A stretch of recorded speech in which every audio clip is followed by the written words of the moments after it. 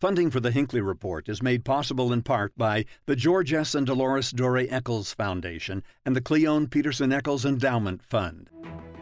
Thank you for listening to the Hinckley Report as a podcast. If you like what you hear, please subscribe at your go-to podcast platform. Tonight on the Hinckley Report, Utah's leaders work through controversial issues as they tackle a record number of bills and prioritize funding requests. Legislators negotiate a compromise with the organizers of the redistricting ballot initiative. And voters begin to turn in their ballots as the state prepares for its first Super Tuesday.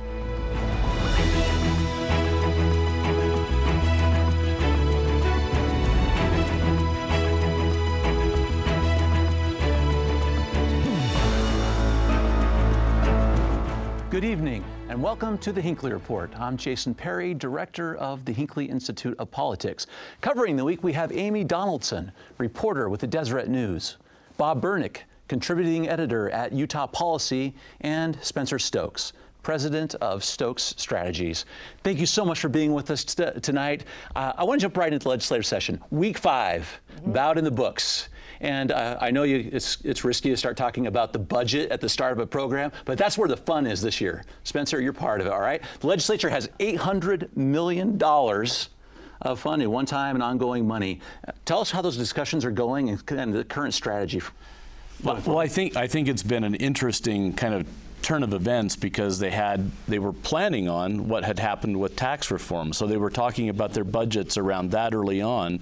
And then when that changed immediately, they had to make a shift. And I think the big line we've heard from legislators over the last 5 weeks have been, there's no money. Yeah. There is no money. I hear that a lot. There's no money. And it comes down to this shift in, we thought we were going to have a different tax policy, and we're not going to. I think at the end of the day, things will be fine and everything will go along as planned, but that was a big shift for them to make all of the sudden at the beginning of the legislative session. Mm-hmm. Yeah, well, they have a heck of a lot of money.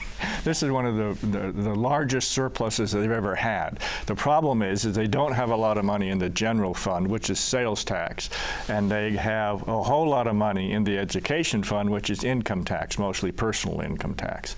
So the problem is that they can't move the money between the two funds because we have a constitutional earmark that says income taxes can only go to higher education and public education. That's the problem. They can't balance this stuff out. Go ahead, Amy. But they are using some of that money to fund. They have taken money from the general fund to fund higher ed, and they're going to use some of that education. They've done that for years, and so they're taking some of that general fund money and pushing it out of higher ed and filling it back in with income tax money. But they can only do so much. But I think they have a messaging issue as much as they have a money issue. A division of money issue, because I think the message. I'm not covering it every day like you guys are, so I'm not immersed in it. I'm a reader of the newspaper and watching it on TV, and I see all this. I see the largest surplus ever, and them saying, but we have to plan for a rainy day, and we're going to put this in a rainy day fund. We may not give you a tax cut because we might need to use it for a coronavirus response.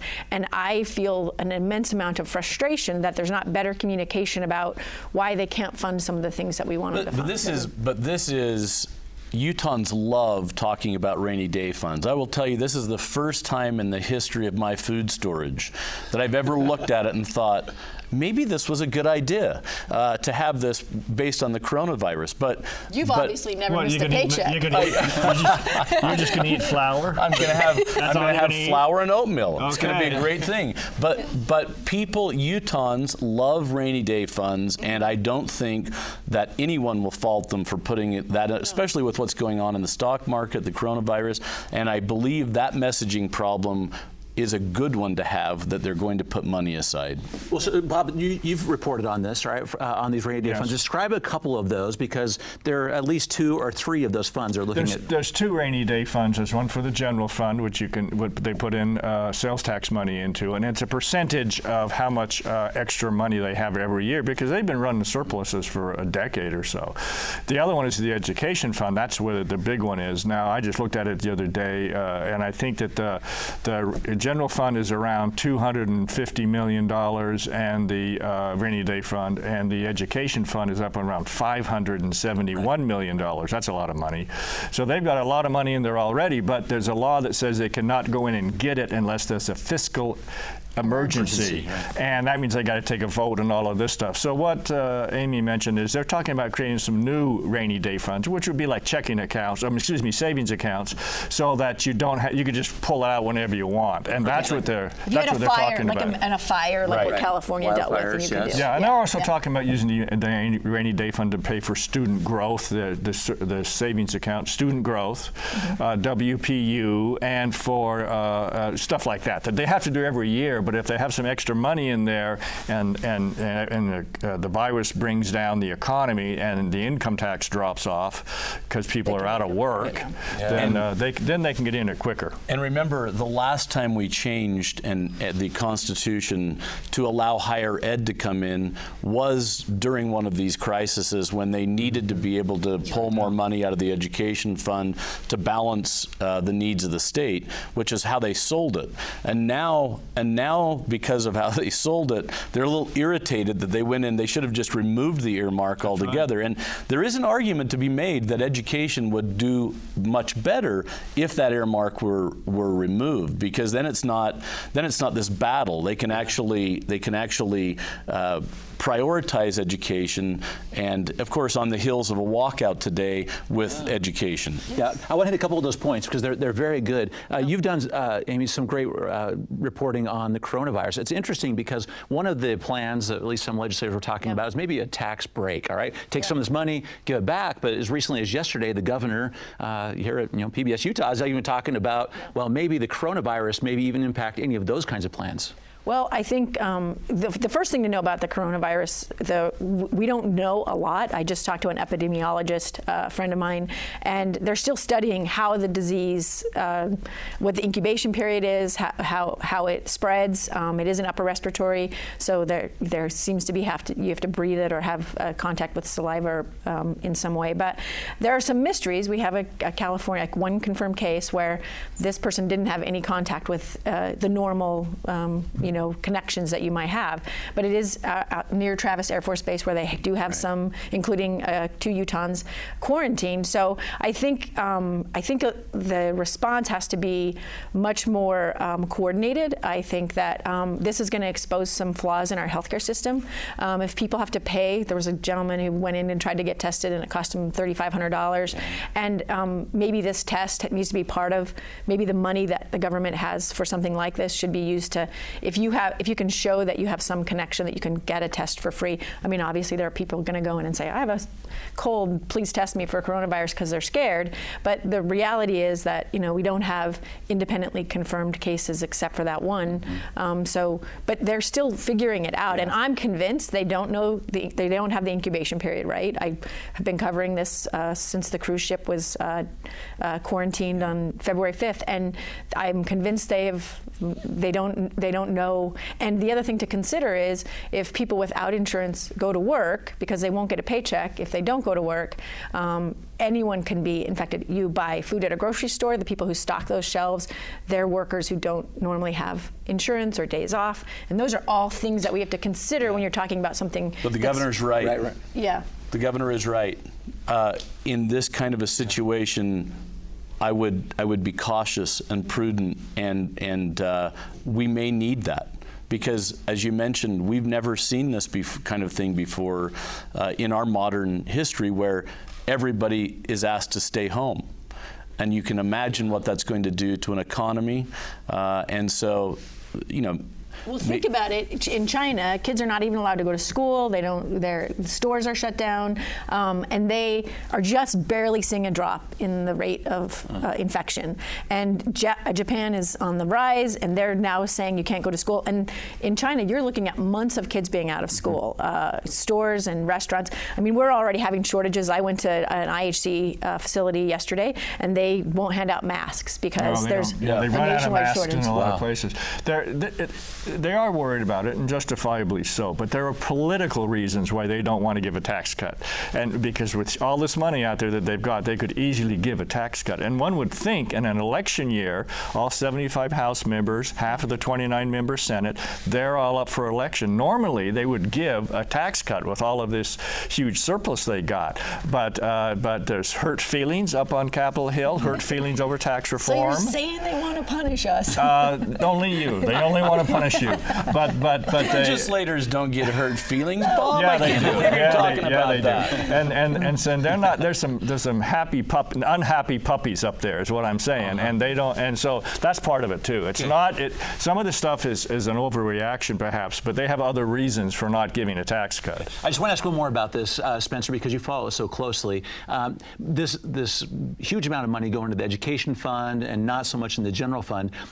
This issue has not been fixed, right? So legislators are still talking about that, right? So is there a plan right now to fix that? Because this is what they've been saying all along: is they've got to fix this very problem. It's a difficult thing to fix because the only way you're going to fix this is if the education community comes on board with fixing this.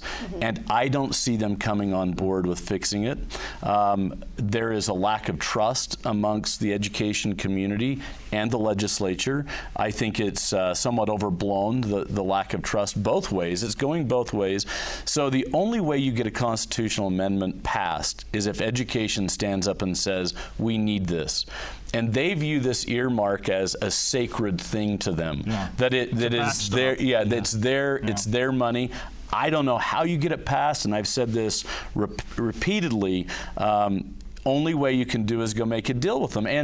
And how do you make a deal when the education community knows you can't bind future legislative session, or leaders? So how do you do that? It's almost impossible. Well, one alternative is you take away the earmark, but then you put a bunch of other guarantees in the Constitution, which you generally don't want to do because that's how they got in this problem in the first place. Right. But if you put into the Constitution that you're going to have, I don't know, this much growth every year, guaranteed, there's other ways you can do it. Language has been proposed. They don't like doing that. No. Yeah. They like doing that in statute, not in That's right. But I think the real issue is the lack of trust. And I think that the legislature has, as an unbiased person watching this and covering education for many years, they have beaten up on educators and public education so much that they don't feel like they have even a seat at the power of table. And every issue that comes up, like let's just look at Medicaid expansion, they use education as the battering ram. It's the club they hold over their head.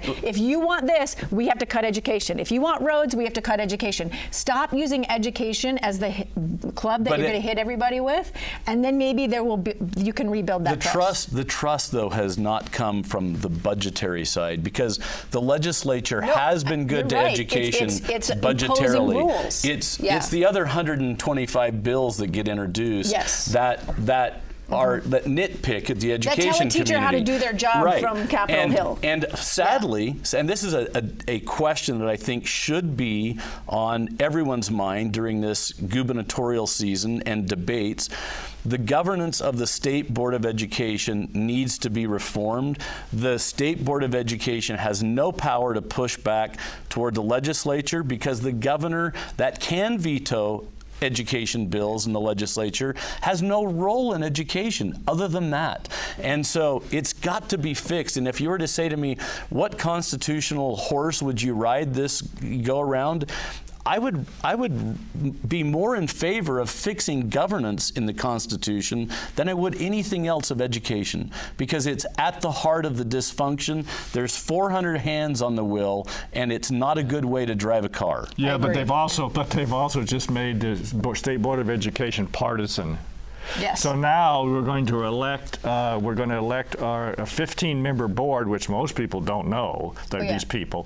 We're going to elect them as Republicans or as Democrats. That means there's going to be always helps. That adds. That always solves every problem. That's not going to help anything. No. And there's been bills to try to fix that and Herbert has said, I want more power. The governor should have more power, and the legislature just thumbs their noses at that because what little power they have, which is the budget, which is the money.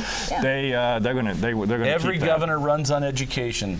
and every governor is lying about it when they're running on education. Yeah. Let's talk about people who are running for just a moment, because we've been following so many interesting stories about how people get elected. The Proposition 4, all right? Budget was about one of these initiatives, referendums, so is this one. So Amy, let's talk about this for a second, because a compromise was reached this week on Prop 4, which many people didn't realize was still kind of in the ballots. Yeah, these guys were up there and they can tell you a little bit more about the compromise, but I think just the idea that the compromise was in process was very alarming to people who voted, the people who went out and got those petitions signed were part of that proposition effort, and because they already feel betrayed on the other propositions that were reworked. And I think that just the idea that they were going to sit down and discuss this with the legislature that they don't trust was very alarming. Let's talk about it made it the trust difficult part. to even get information. Yeah, exactly. Now, Spencer, you're part of these discussions.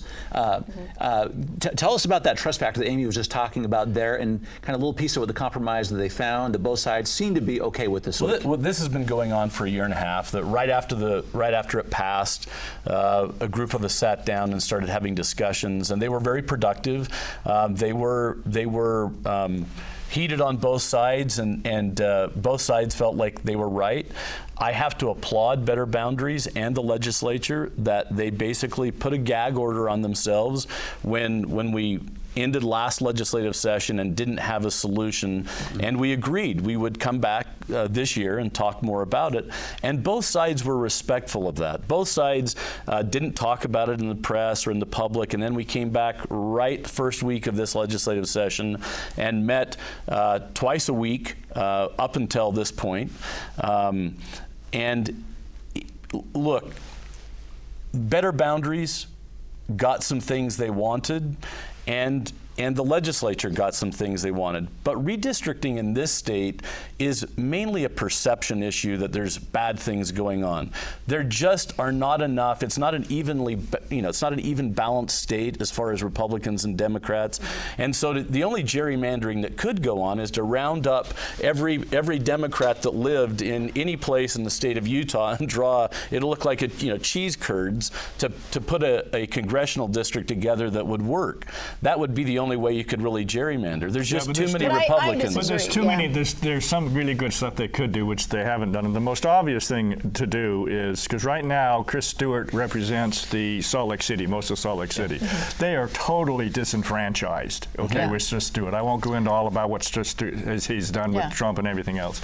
So they're disenfranchised. Salt Lake City is disenfranchised. So they could just go and start, and maybe they can with this new independent commission. They could take the northern boundary of Salt Lake City and just push south until you get 850,000 people, or how many you need, and then that would be one district. Now, it would still be a Republican-leaning district, but it would be much less so, because right now Chris Stewart's up around 17% plus Republican. So it could be down around 5 or 6% Republican, and that would be much fairer for the Democrats. There are ways that you can do it. The nice thing about this... The biggest issue for me, though, you talk about the process, is that the legislative process, the redistricting process after 2010 was bipartisan in the state, at the state level. At the legislature. And then at the legislature. And then when it went to the federal level, it was all Republican. And that's what I think people on the outside really have an issue with. It's that if you're doing it you could be the nicest, greatest, most altruistic people behind closed doors. I still want to see the process. I want it to be bipartisan. Well, this is really all about the congressional districts. It is. All about that. But it's still...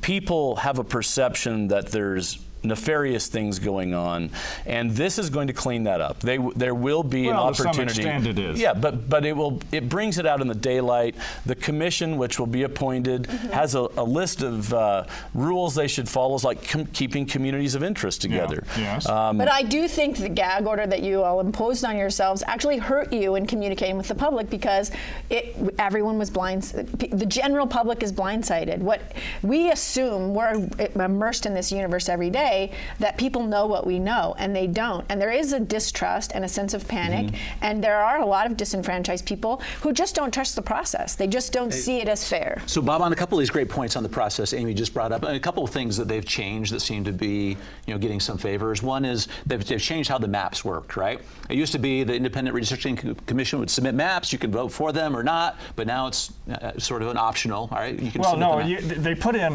the Utah Constitution says, that, like all state constitutions, the legislature will redistrict. So they couldn't change that. They can't change the Constitution in Utah via initiative, okay? That can only be done through the legislature. That was the argument about the constitutionality of it, right? Oh, okay.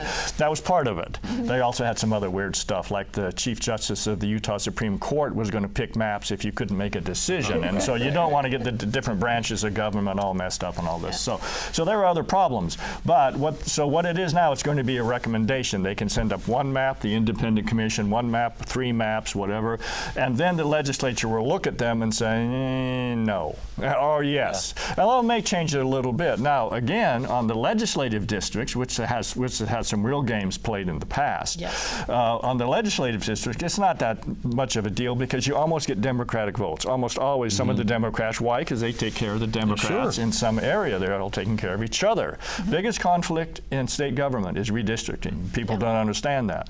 Well, because you're deciding how you're going to hold on to your power. You're picking your own voters instead of your voters picking you. But they funded $1 million for this. They did. Which is big. Which is nice, and they should do it. And there is an independent redistricting commission, so we're all going to get it. But they had a bunch of really odd things in there in their proposition, which forced the legislature to do what the district commission was going to do. They've taken those all out. So it's only going to be a recommendation.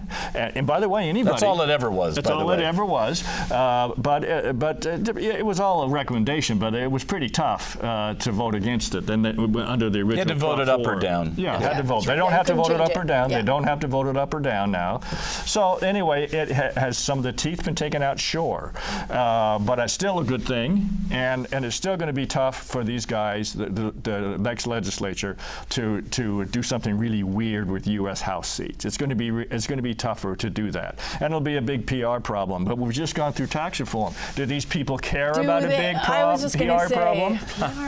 They do. They do care. Okay. I don't care as much as not enough. That seems like a perfect segue to our talk about the presidential, the presidential candidates, in Utah, but Super Tuesday in particular, because this is a big deal for us in Utah. It is. Amy, let's talk about it. First time ever. It's this coming Tuesday, right? Yeah. We are part of it. How big of a deal is it for Utah that we are with these other 13 states on this day, kind of voting on these candidates? I think if you look at just the vote by mail and the vote in person numbers, I think people are extremely excited about it. They're extremely excited to be part of it. I think you have some. Bernie Sanders is coming. He's going to have a rally here on Monday. You've had a number of other presidential candidates come here.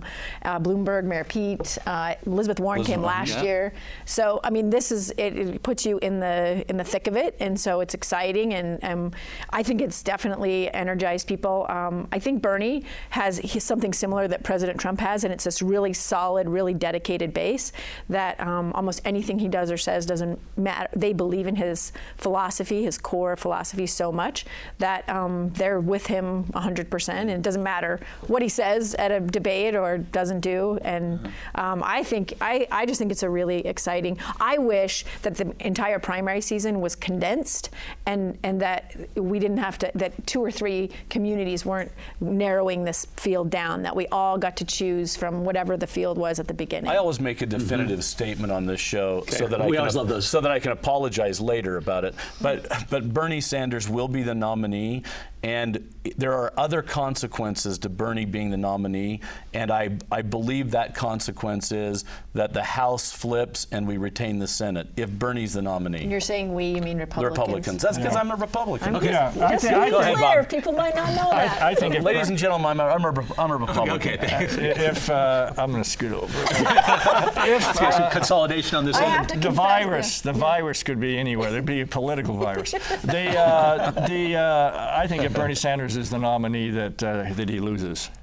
and if there's somebody else that's the nominee and Bernie can't convince all the Bernie bros to come and be active and vote, then that's a real problem too. But the United States is a right-leaning country. And we're not going to vote for a Democratic Don't tell socialist. Nancy Pelosi that, Bob. Yeah, So- well, I mean, So I disagree with both of you.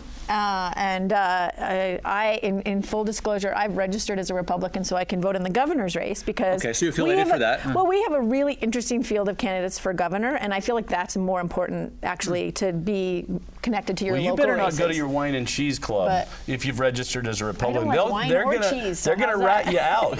But I think that say I don't know who's going to win the Democratic nomination because of the superdelegate situation. Yeah. So I think that I think Bernie will win in Utah. I think he'll get the most votes here. But what will happen, I don't know. I think there's too much left in play. There's a lot happening in the world, and there's a lot happening here. I'm definitely a person that says just get engaged in whatever way you can. Let me give you the numbers since you just said that, because we have a poll we just released this morning with the Deseret News. I want to give you these numbers with your take on this. Bernie Sanders, 28%. Bloomberg, 19%. Buttigieg, 18%. Warren, 15%. 6% Biden. Klobuchar, 4%. Only 8% don't know. Yeah. I mean, this Bernie in Utah, I mean, he won by 79% in our caucuses in 2016. Yeah. So I actually think that Bernie is the only candidate that will give Donald Trump a run for his money, and I'll tell you why. Because I walked in Market Street Grill 4 years ago, and the Democrats were meeting there, and Peter Caroon waved me in and said, "Hey, tell us who we should support." I said, well, there's way more energy around Bernie Sanders than any of your other candidates. And the interesting thing about superdelegates, because of the last Democratic convention, a lot of modifications were made to how those superdelegates. They only get to vote the second round. How they are played, and that benefits Bernie. And I believe that the energy, it's the Donald Trump equivalent to the Republican Party right now. He is the person exciting the base, and so it'll be interesting. Yeah. That's going to be the last comment on that, but we get to see that on Tuesday. Thank you so much for your great insights tonight. We appreciate it. Thank you for listening to this podcast episode of The Hinckley Report. If you like listening to the experts talking about the issues, please leave us a review on your favorite podcast app.